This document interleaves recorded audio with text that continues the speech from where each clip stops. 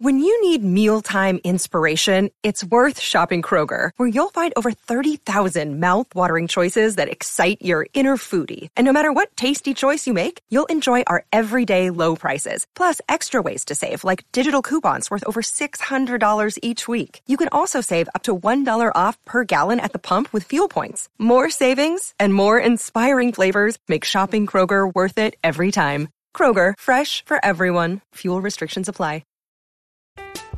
I'm Alex Rodriguez. And I'm Jason Kelly. From Bloomberg, this is The Deal. Each week, you'll hear us in conversation with business icons. This show will explore deal-making across sports, media, and entertainment. That is a harsh lesson in business. Sports is not as simple as bringing a bunch of big names together. I didn't want to do another stomp you out speech. It opened up so many more doors. The show is called The Deal. Listen to The Deal. Listen to The Deal on Spotify. Do you like what you're hearing right now? Then be sure to check out VOC Nation. Whether it's on VOCNation.com or your favorite podcast provider, VOC Nation offers the greatest in live and on-demand content, great interviews, and incredible insight from those who have lived the business. 7 days a week, VOCNation.com. And don't forget to check us out on Twitter at VOC Nation.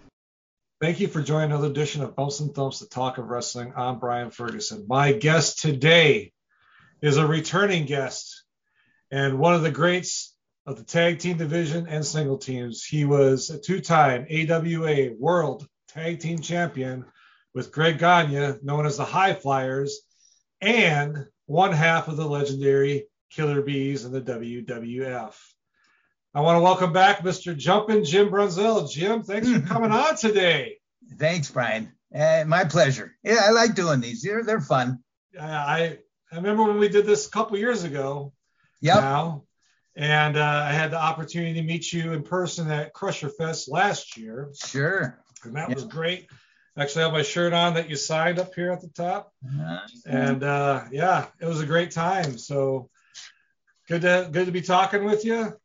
I want to show you something very cool, very neat. I think you will enjoy it. And here we go. Oh boy. Best known as the High Flyers. The High Flyers. This is when you won the tag team titles for the second athletic time. ability into the ring. They carried on the tradition that was started by Greg's father, Vern Gagne. They dominated their opponents with a superior technical wrestling ability and sheer guts.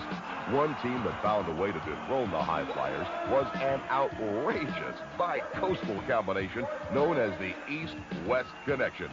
Southern California's Jesse the Body Ventura and his crowd's on fire. The late Golden Boy Adrian Adonis from New York City. This is best right here. Between these teams were many, but the High Flyers would claim the victory when this feud was there. It is.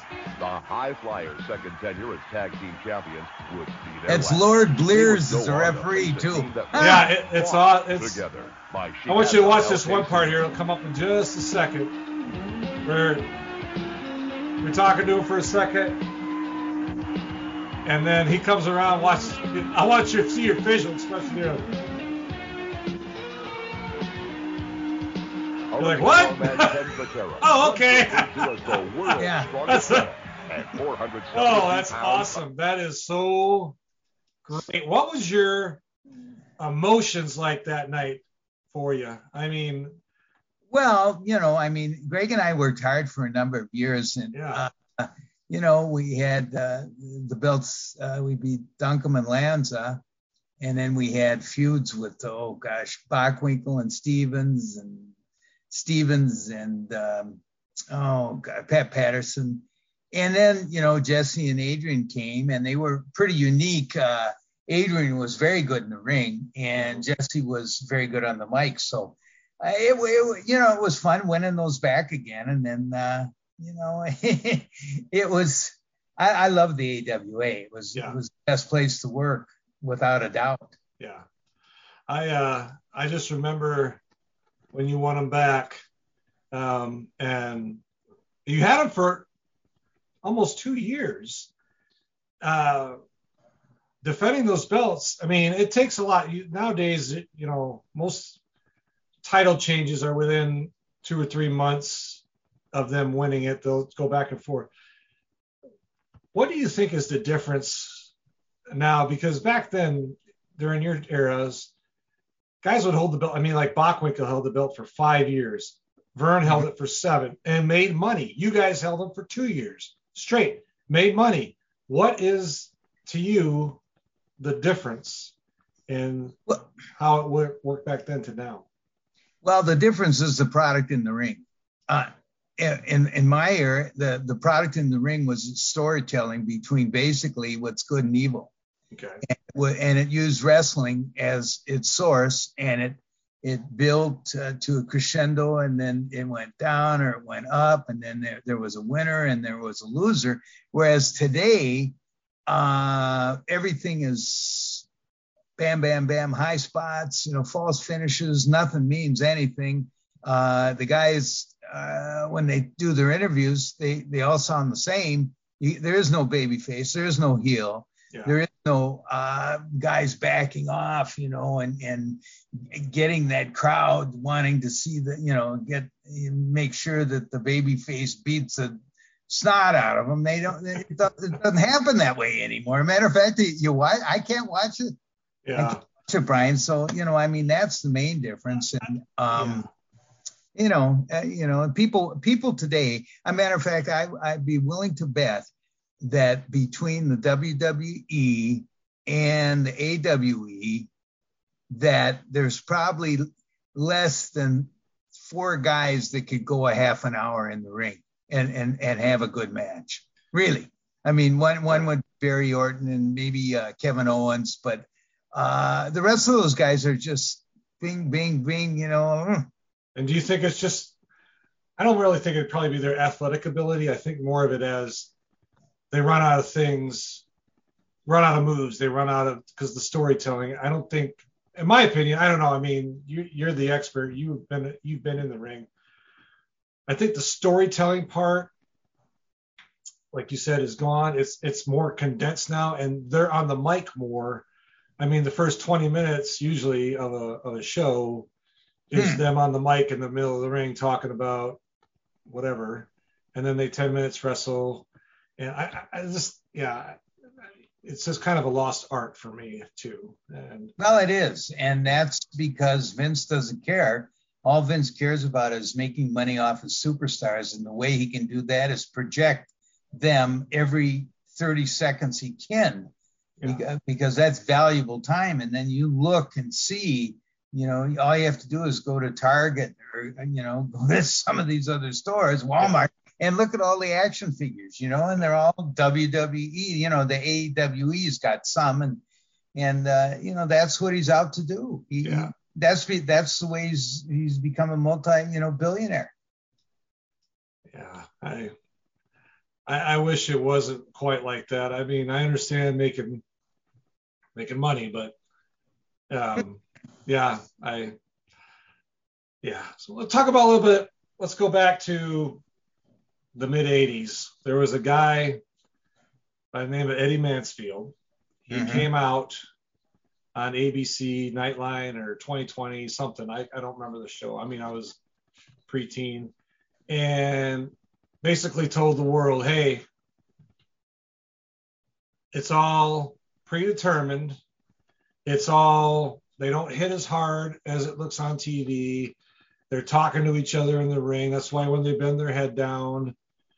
When that happened, did it just kind of take the wind out of your sail or the air out of the balloon for? I mean,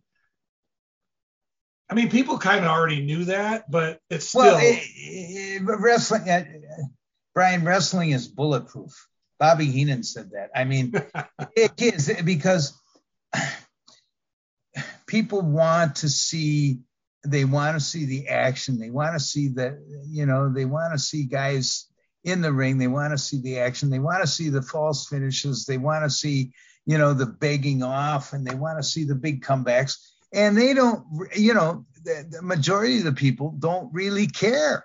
They just want to see the action. They want to see their heroes. They want to see the villains. And, I mean, Eddie Mansfield, I remember the name. I never met him, but, I mean, there's a lot of disgruntled guys think that they think, oh, I'll get back at wrestling. I'll tell them this and I'll tell them that. It only hurts themselves, because what's going to happen to them is they're not even going to be used down the line. Mm-hmm. Whether somebody calls them and says, hey, Eddie, we'd like to have you come and, sign some autographs and be the one that said that wrestling was fake, Draw a lot of people. Yeah. So it doesn't hurt. And Bobby Heenan was right. He said wrestling was bulletproof. And, you look at the crowds now, and I'm really amazed that they still draw as well as they do. Yeah, I mean, the other night I watched Clash at the Castle. It was over in England, and they drew over 62,000 people. I couldn't believe it at that one event, and I was shocked. I mean, there was a couple good matches, I will say, for the most part, but I want to ask you too, a lot of it, we said there's a lot of 20-minute mic talks and then 10-minute matches or whatever. Do you think too that's part of the programming? Because when you were on, you guys were on for an hour. I mean, on TV. Mm-hmm. That was the max. Now it's 2-3 hours. Do you think that's too much? Yes, I do, because you only can get so much, and so much of it's repetitious. Yeah. If you watch the matches, whether it be AWE or the WWE, when you watch, basically, like I said before, there's no baby face, there's no heel, there's no fellow fainting, oh, don't hurt me, and I'm going to be, I mean, they're all heels. So yeah, I just think that, the people. See, the people today wouldn't know a real good match if they saw one. Yeah. If somebody grabbed a hammerlock or something, or grabbed a headlock or a wrist lock or something and milked it for 15 minutes, people would be saying, boring, and you're right. Yeah, they would, because they don't know what a good match is. I think it's because they've been programmed for the last almost 40 years. 40 years, yeah. 40 years of people need to be coming off the top ropes. People need to be, back in the day, you couldn't come off the top rope. You couldn't be thrown over the top rope. You couldn't. There's a lot of things they do now. Outside interference. Sure. If the ref saw it, was an automatic disqualification. Now it's all kind of free reign. Yeah. And I think that's kind of a lost art too, is like the referee part. I mean, he really doesn't have any control. I don't know if he really did it back in the day either, but I mean, they had more of a say in the match. Like, they got in their face and put their finger up and said, stop doing that, or I'm going to kick you out of here. And they actually would. Yeah. Now it's just, they kind of let it go or they put their hands up like, oh my gosh, I can't believe you're doing that. And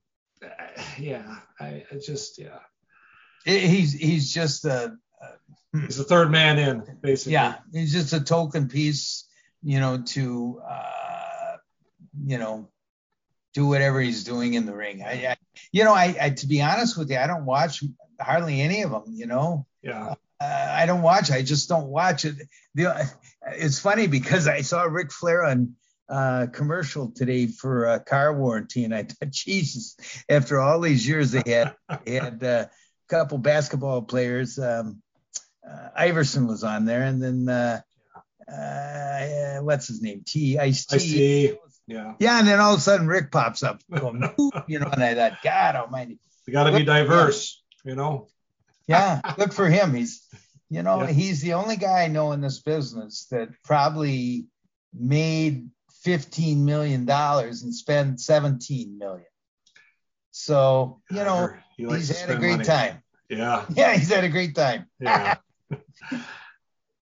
Let's talk a little bit about matches that you had. So, who was probably one of your best people that you worked with as far as in the ring? There's just a natural flow of ability for you that just, you guys had the chemistry, you had the it factor. Well, I had about 3 of them that I can name you right now. Number 1 was Nick Bockwinkel. Number 2 was Bobby Orton Jr.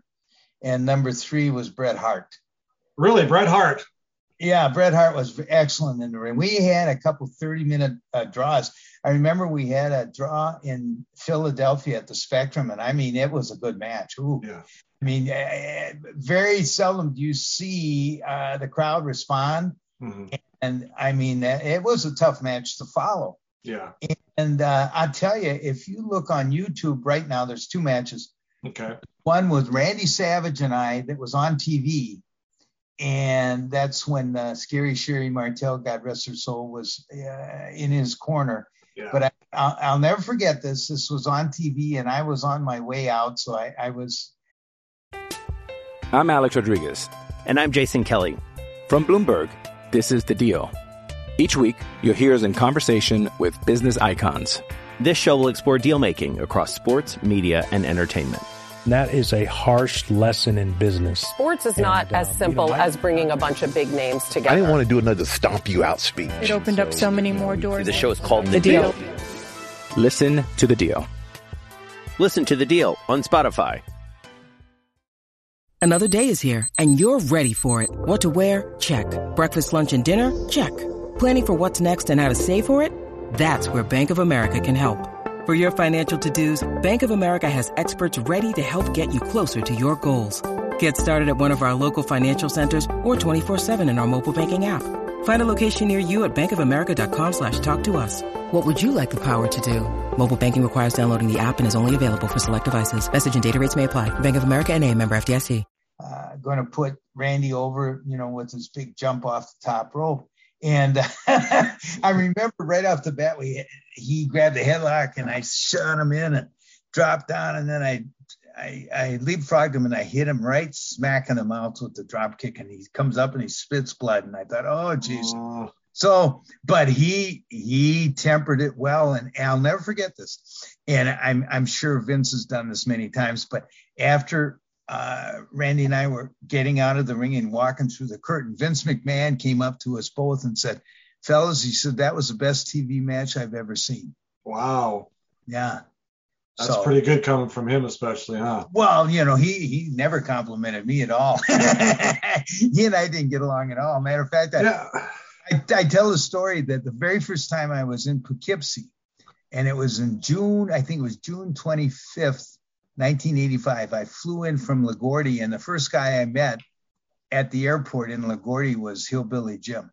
So a big guy, and he and I become lasting friends. So I go to Poughkeepsie, and Gene Okerlund, I didn't wrestle that night, and he introduces me, and I have a real baby face interview, because what am I going to do? Am I going to shout and scream and, tell him I want Hulk Hogan, whatever.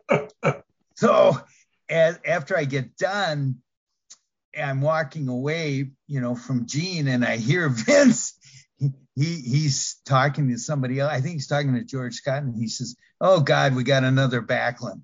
That's what he said. And I thought, "Oh, geez, And Bob Backlund was he made a lot of money, and he was a great wrestler, but he was a very calm, babyface type guy when he did the interview. And now you see him when he does this Mr. Backlund gimmick, and Bobby's the same age as me, 73. Yeah.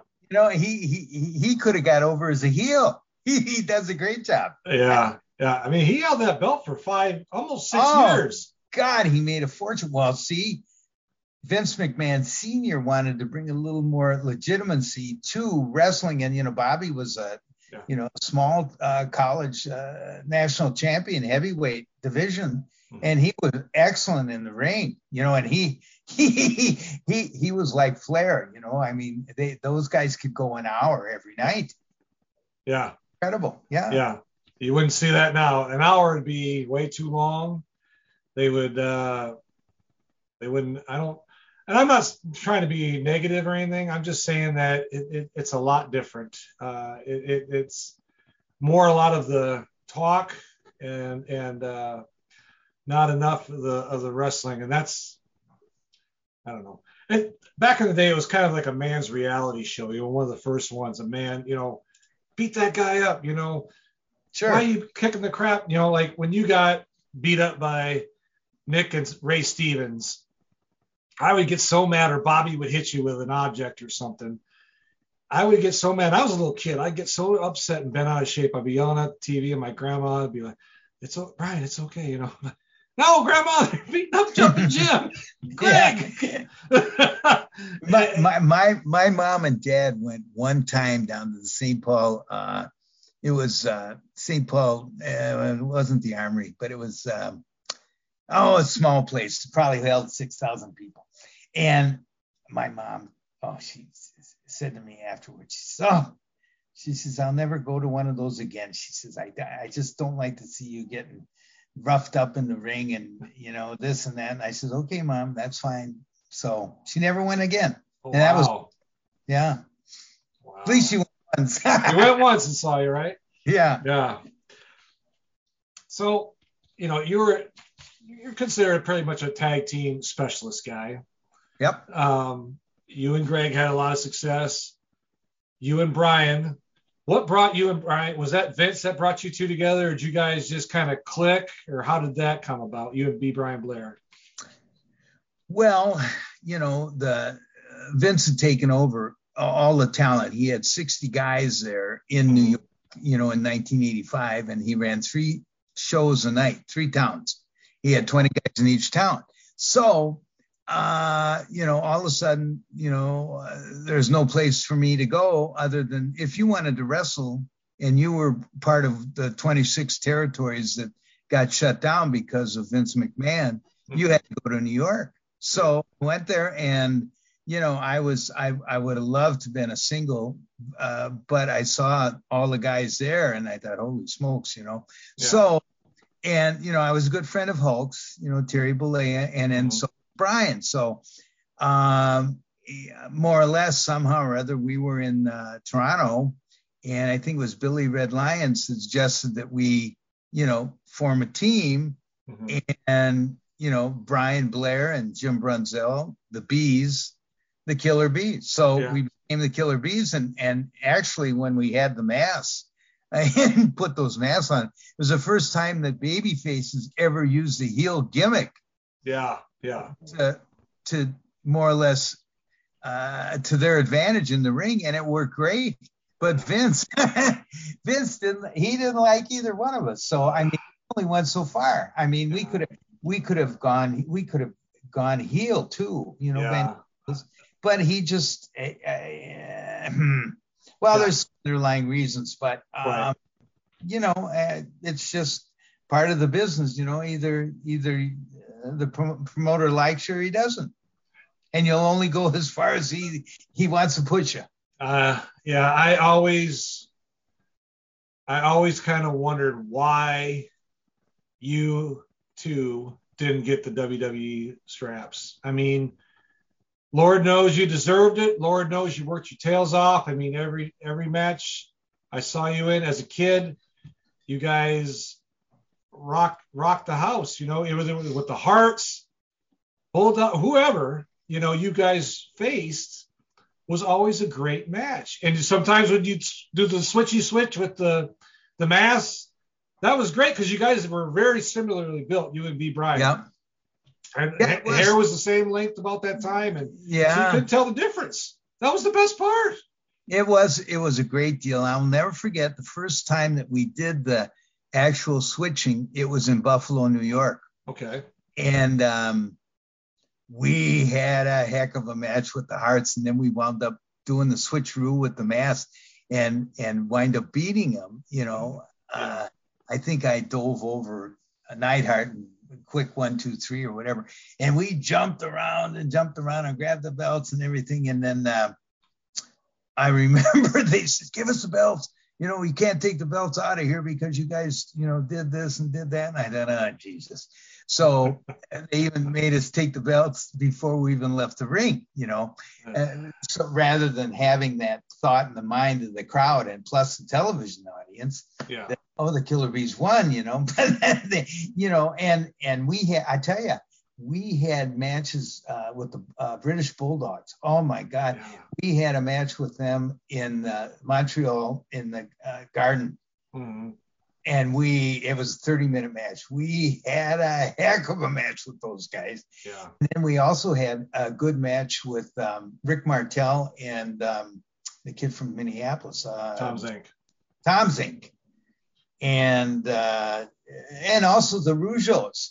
We had, we did some babyface matches that were incredible, and went 30 minutes. And it was just, I don't know. It was just something that the chemistry was wrong between us and McMahon. And, we made a good living. They worked our butts off. I tell this to people that people don't realize that the first 3.5 years we were there, from 1985 to almost 1989, we averaged 27 days a month on the road. Gosh. 20 days.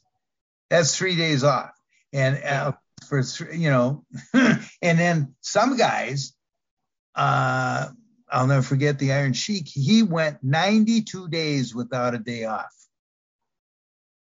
And then they wondered how guys were, having trouble with drugs and alcohol and, family problems. I mean, that's outrageous. I was going to ask you about that.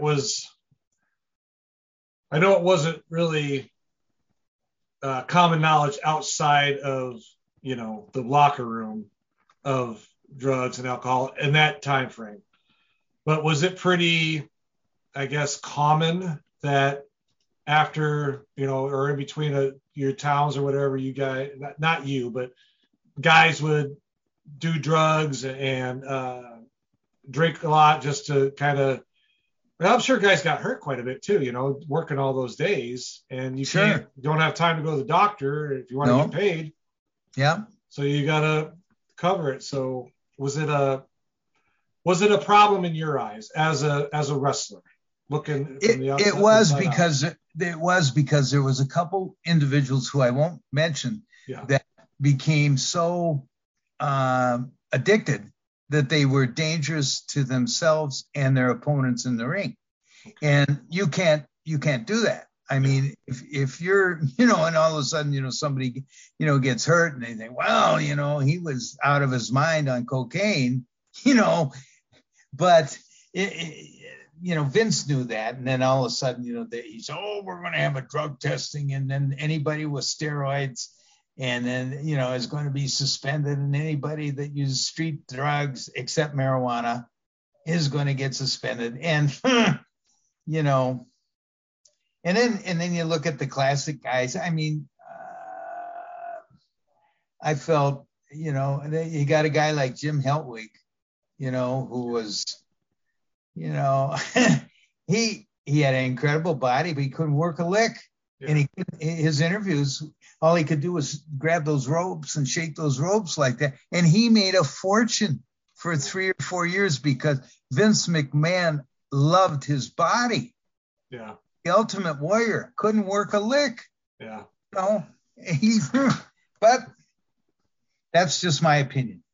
No, there's a documentary out on actually the first one when he had problems with Vince after he, threatened him and all that stuff. They put out a documentary probably about, 18 years ago now. And a lot of guys said that they didn't like working with him because he was dangerous. He would just throw you up in the air and let you fall and didn't like to. He didn't know how to work. His idea was work that he looked as good as possible at the expense of his opponent. He didn't care, he could throw those guys in. I'll never forget, this is the honest gospel truth. We were in a small town in South Dakota, and I want to say it was Brookings or something like that. But the main event was Andre against the Ultimate Warrior. And the Ultimate Warrior beat Andre in less than 25 seconds. What? With 3 clotheslines.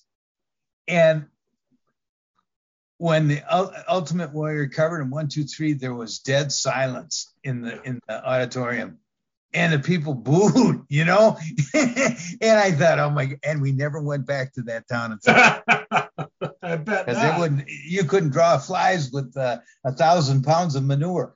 Gosh, 25 seconds. Wow. I didn't know that one. So that's too bad. Because Andre was a great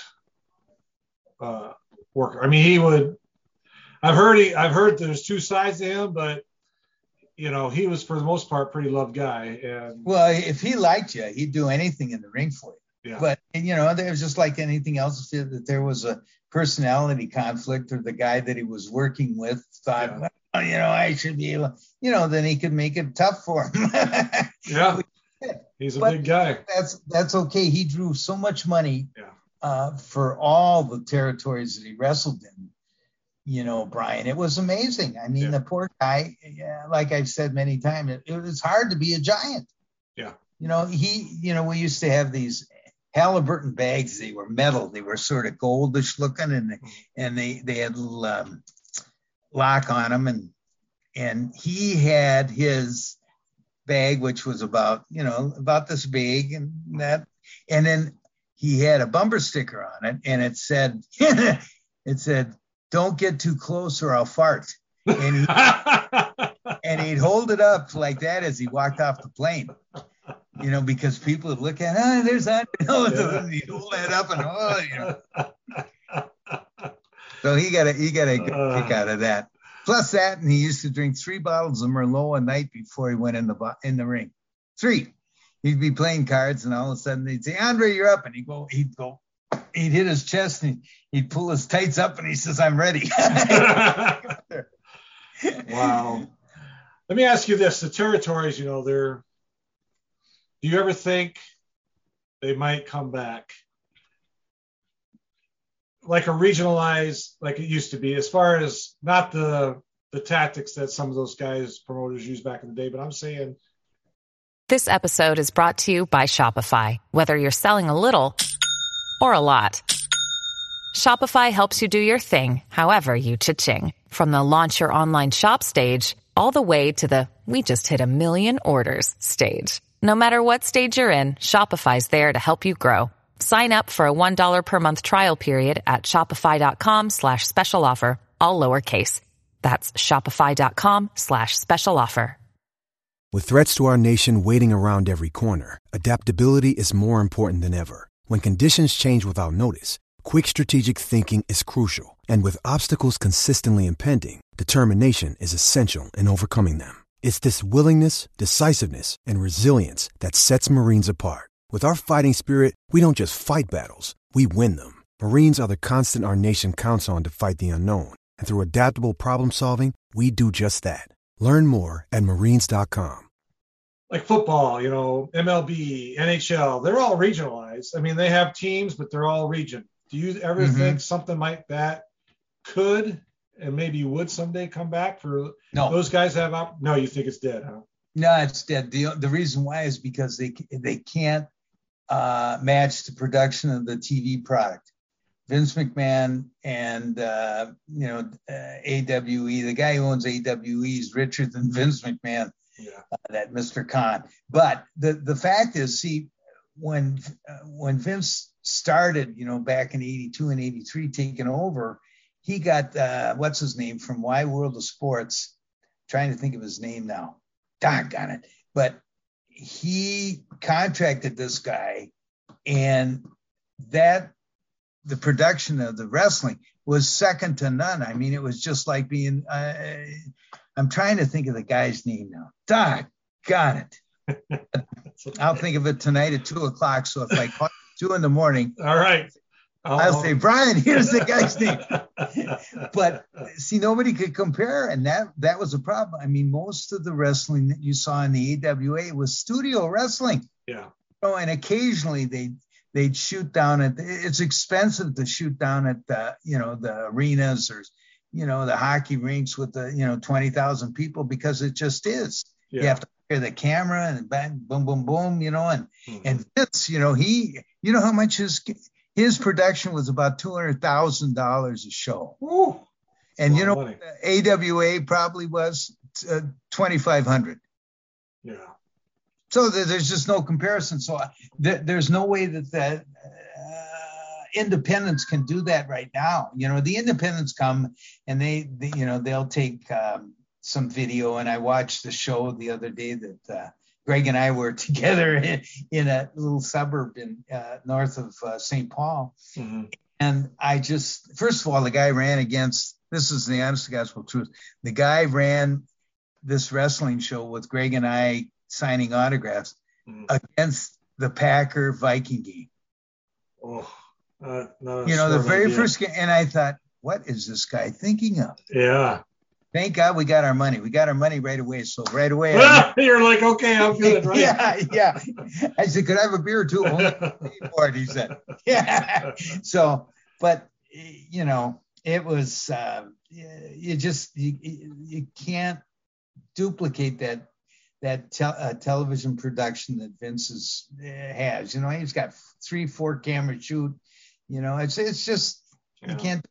I don't think there will be. I'd love to see the, different areas. But when I first started, there was 26 areas you could go and make a living. Yeah. Wow. That's what I mean. It's like you're if you're not happy in the WWE or the AEW for that matter, then you're stuck. Now, if you go to the other one, great. But if they don't want you, they're not interested, you're going to have to go back down. And instead of making, quite a bit of money when you were at WWE, even in NXT, you're going to go down to the indies and make maybe a couple $100 a week. Maybe, it depends on where you're at. And I don't know. I just think if the right person, if the right idea, the right I don't know. That's just me. Well, it's wishful thinking and it'd be great, but I just don't think it'll happen again. Yeah. Because in order for, first of all, these guys who you have to establish your talent on TV to have a base. Yeah. And then you draw from that base, week after week after week. Where right now there's no base. You might have 1 or 2 guys, but you need 10 guys, you need 12 guys.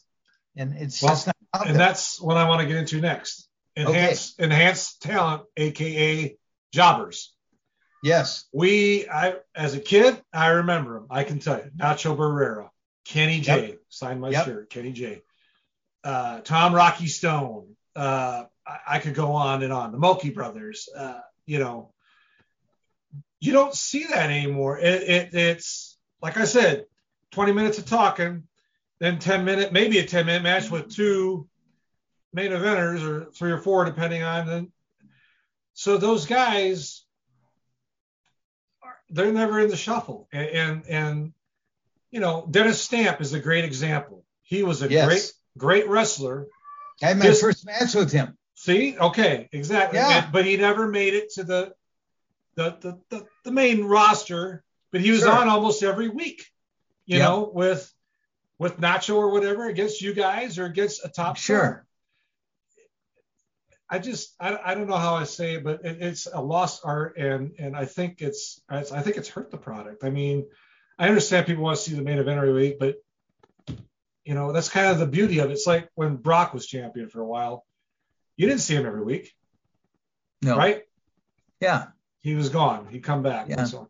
But you might see him on an interview, but you wouldn't see him in the ring, right? But you don't see world champion today, Roman Reigns versus Tom Stone.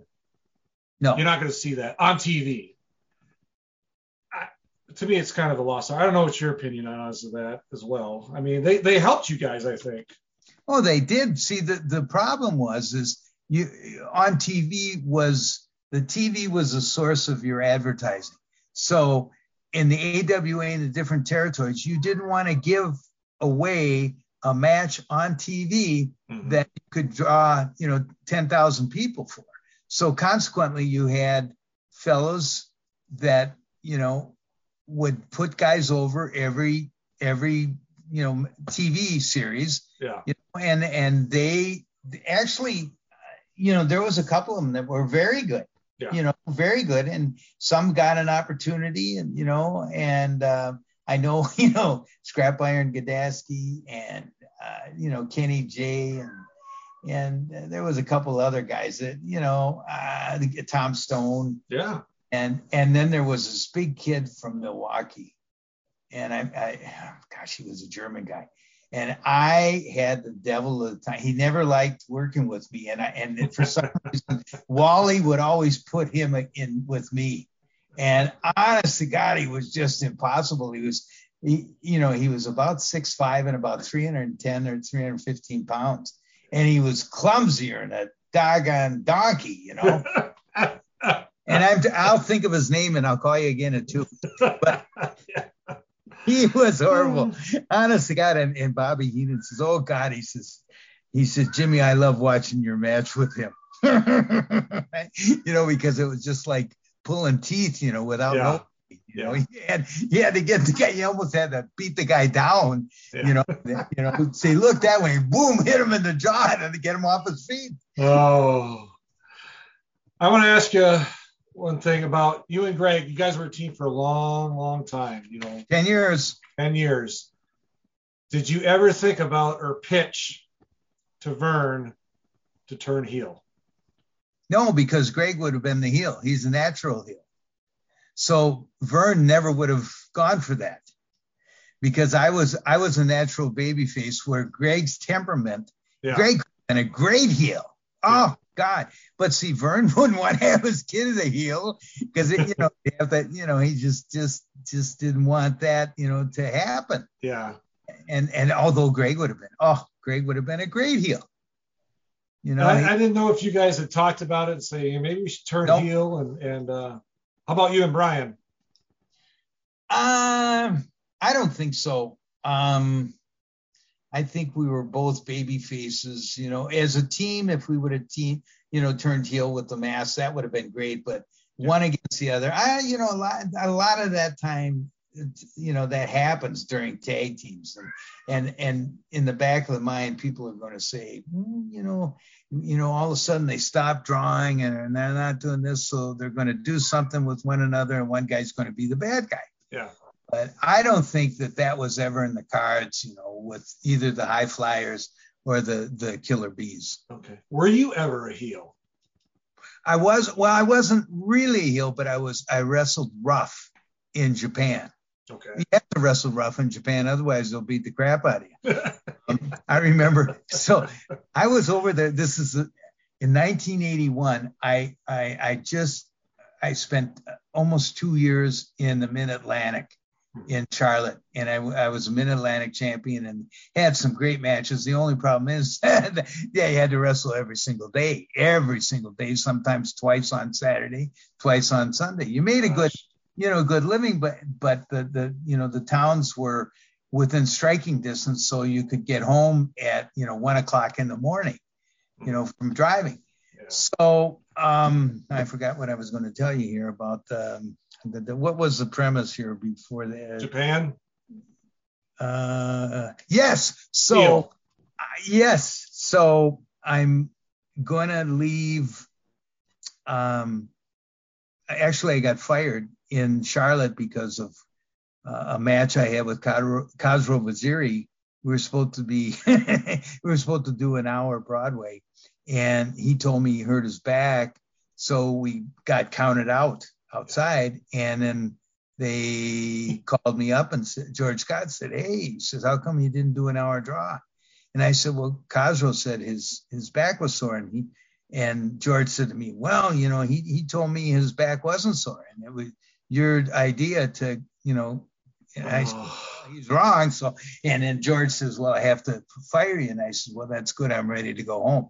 But so the deal was, I'm going to go back to Minneapolis. So I wrestled like 3 weeks in Atlanta, and Jim Barnett said to me, and he had a way. I don't know if you've heard stories about Jim Barnett, but he was a gay guy, and he made a fortune as a promoter in Australia. And he'd say, Jimmy, what do you want to do with your wrestling career? And I said, in order to make a lot of money, I said, that's why I'm in the business. You got to be a champion.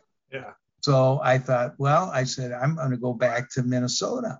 And he said, Jim, I'm going to tell you this. He said, if you go back to Minnesota, it'll be the worst mistake you ever made in your life and your career. So to make a long story short, I went back to Minneapolis. They put Greg and I back together, and we won the belts again. And I had my biggest year ever, $85,000 I made.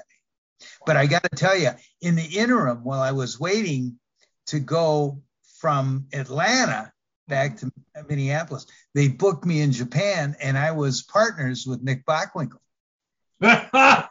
And we had a hell of a team, honest to God, and it was rough as hell.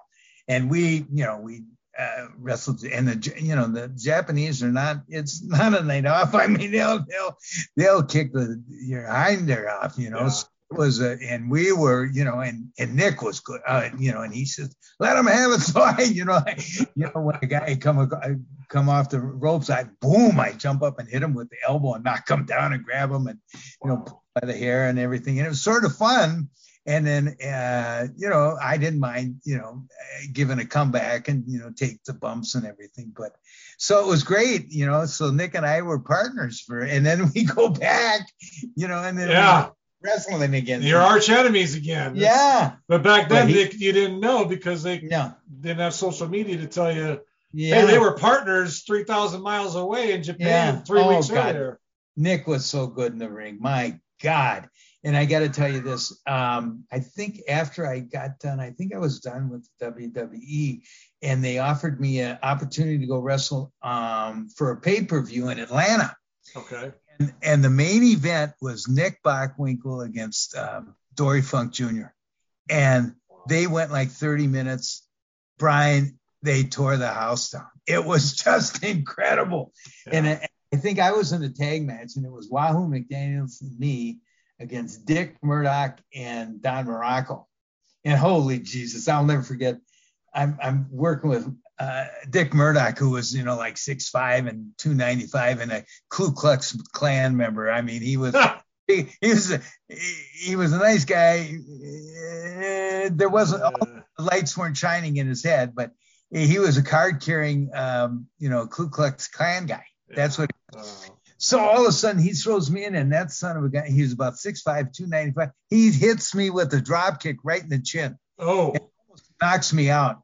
And I shook my head and says, So thank God I got out of there, but I'll never forget that. Yeah. Wow. Dickie Murdoch. What a kid. One last question for you, and we'll let you go. So what are you up to now, my friend? What's going on with you? Well, I recently had my 10th surgery from wrestling. I had this shoulder replaced, and when they did, I have nerve damage in these fingers, and I just had a test last week where they run an electrical impulse through your neck down your arm, and then they can find out if there's a bundle where the nerves are compacted or something. So like I said, I've had both knees replaced, both shoulders replaced, in my hip. So it's a real chore for me to try to do anything physical. I can't lift anything more than 20 pounds in this arm. Otherwise the screws come out. So I don't want to, be Jim the Ape, with my hand hanging down by my feet. So I just do what I can. And, it's sort of nice being retired. I do, probably once every other month, I do an autograph signing either with Greg or Brian, and you make a couple grand. It's sort of nice. Yeah. Fans again and reminisce. And then basically we're going to travel a little bit, and we're very active watching my two grandsons play soccer. They're both very good. Matter of fact, my oldest, Cal, his name's Cal Babbitt, plays for Centennial Cougars, which is a north suburban town just north of St. Paul. They won last night. We watched it on TV. They won 2-0 over Spring Lake Park, and Cal, he got both goals. So wow, that's great. It was fun watching him. Yeah.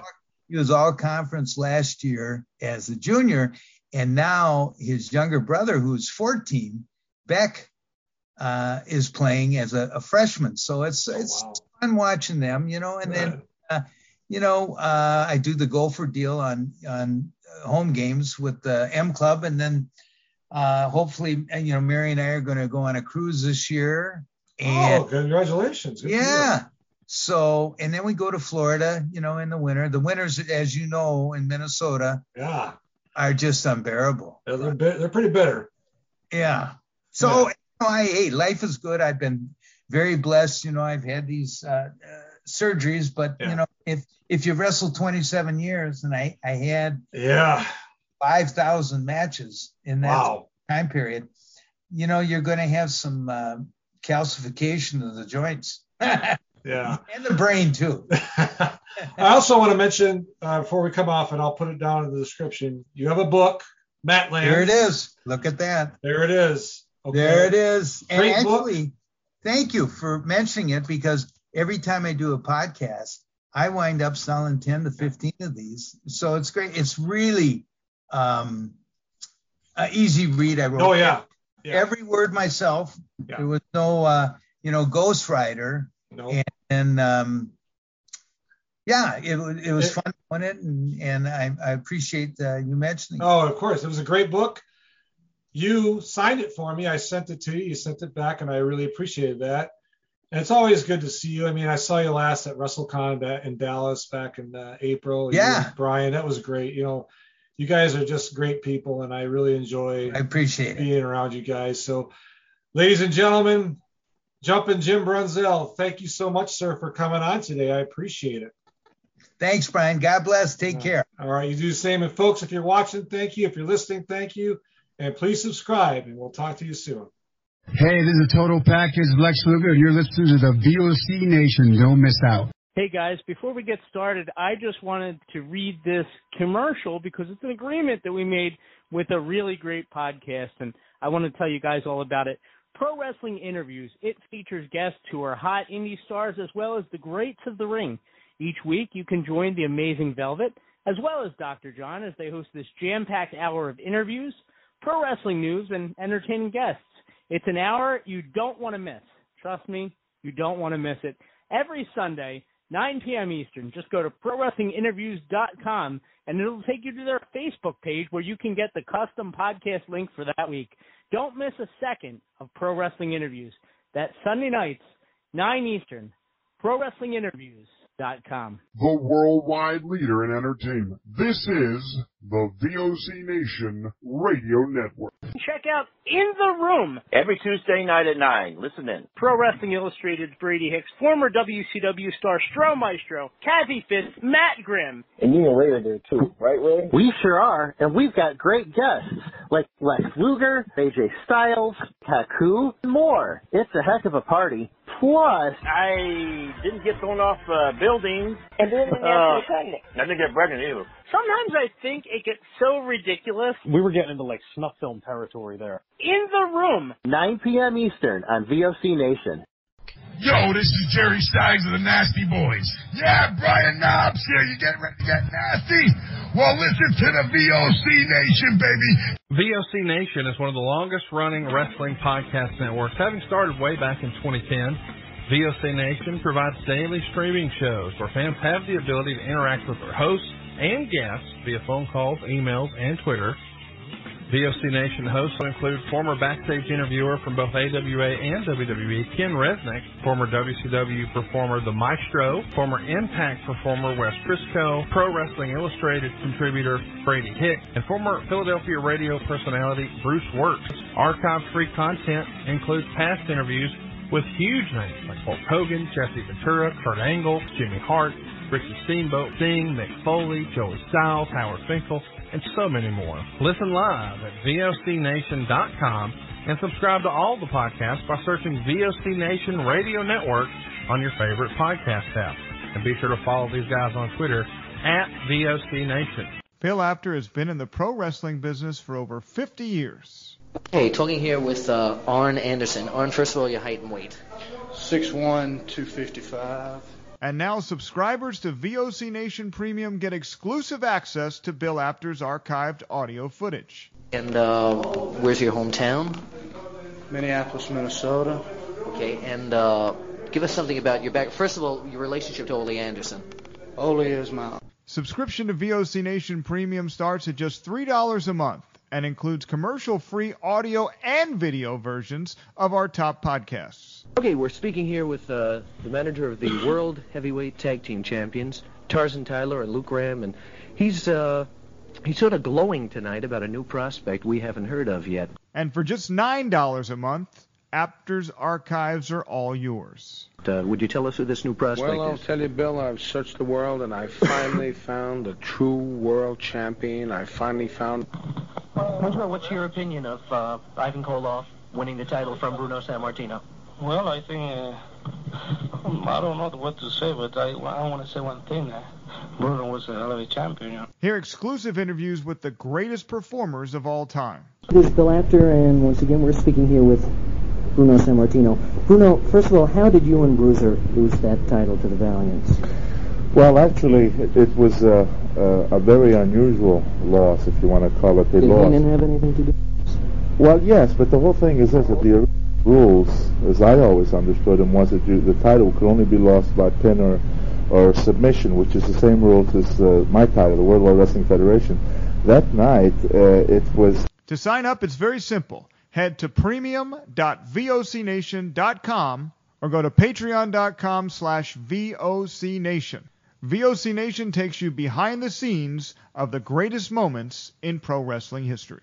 Each and every Thursday night, check it out, WCW star Stro Maestro takes you on a journey. It's WCW Retro. Talking old school, match of the week, talking dream matches, taking your calls and looking back on an incredible career of acting, entertaining, and wrestling. Check it out, VOCNation.com, WCW Retro. Be sure to call in Thursday nights, 9 Eastern, on the VOC Nation Radio Network. This is Matt Hardy, and you are listening to the VOC Nation.